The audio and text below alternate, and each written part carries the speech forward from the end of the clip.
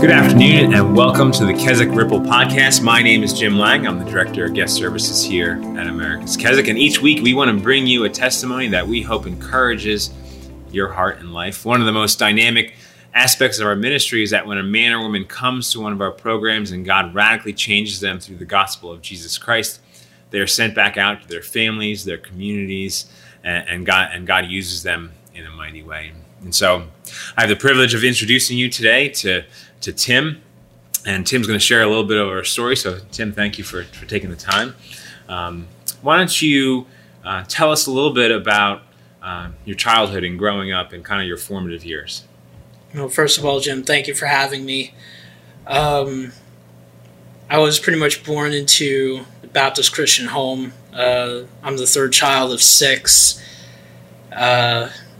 Childhood for me was difficult. I felt like I never measured up. I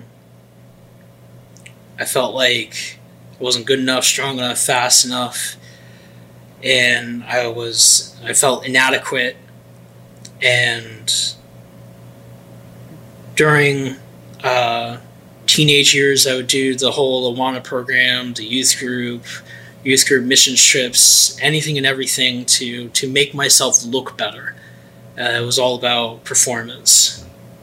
And so you grew up in the church. You kind of weren't a stranger to God's word. And so why don't you, this is actually your second time in the program. You're actually a graduate of the colony, and now you're in our discipleship program. So why don't you tell us a little bit about what brought you here the first time?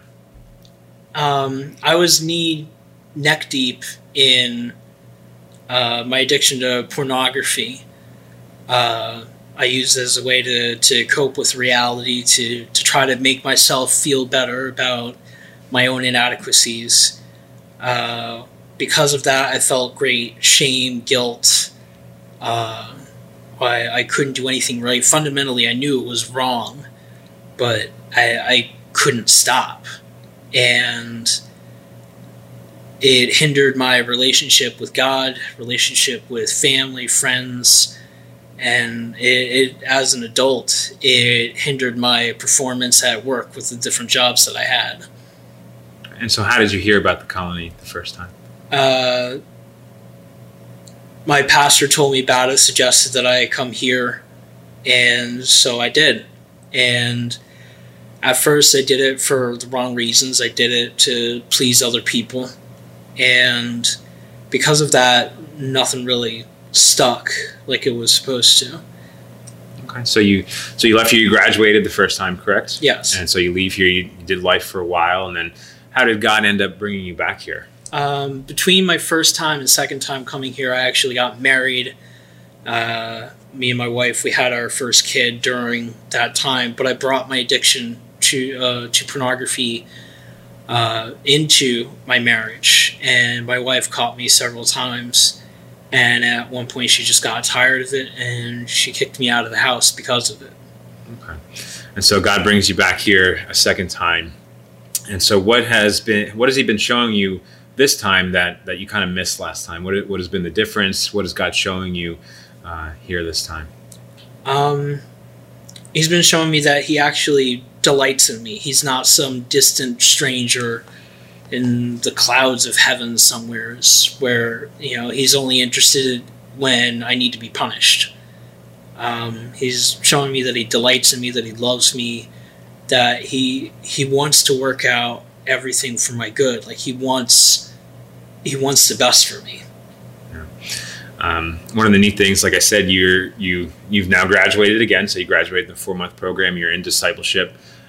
You're actually in kind of like super discipleship. You've stayed extended a few times. And what I've loved, I've gotten to know Tim over the last few months. You were in a Monday night group that I run, and kind of what's been encouraging to me is just to see how serious you are this time and how dedicated you are to growth. And one of the aspects that you've kind of enrolled in here in the discipleship program is what's called trauma counseling. And so trauma counseling is just really digging deeper into some of the deeper wounds and the deeper traumas that we've experienced throughout our lives. And so why don't you tell the people a little bit about trauma counseling and how God's using that to heal and to release you from some of the bondage? Trauma counseling is not fun in the least. It hurts, but it's necessary. I tell myself that trauma counseling is like a operating room for spiritual surgery that God wants to perform on me to grow me into the image of Christ.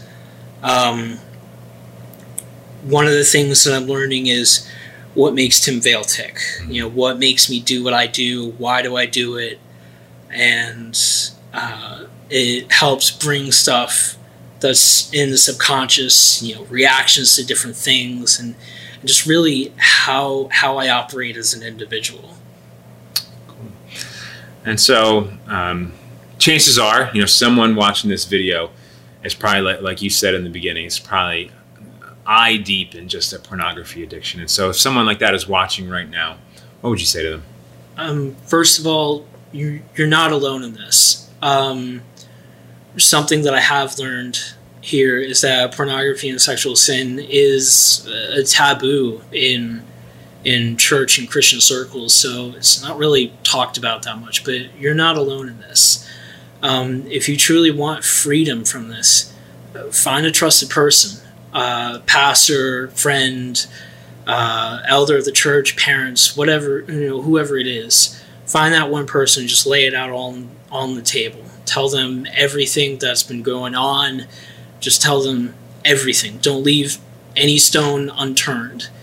And then the next step, I would say, is get rid of all electronic devices, cell phone, tablet, TV, computer, anything and everything that would cause you to stumble. If you truly want freedom, it's time to lay it all out on the table and allow Jesus to do the painful spiritual surgery that needs to happen, because it's never about the addiction, whether it's pornography, drugs, alcohol, gambling, whatever it is. It's never really about the addiction. It's about what we're trying to cover up, the hurts and the pain, the anger and resentments that we've picked up throughout our life. It's never about the addiction. It's about what we're trying to cover up. So, but you're not alone in this. God wants healing from in your life. He wants to give you that healing. Well, I just want to thank you, Tim, for sharing a little bit of your story. And we hope that this story has given you hope, that it's encouraged your heart and life. And we thank you for watching. If it has done that for you, we want you to hit the like button, to share this with someone who may be struggling. And we will see you next week. Have a great day.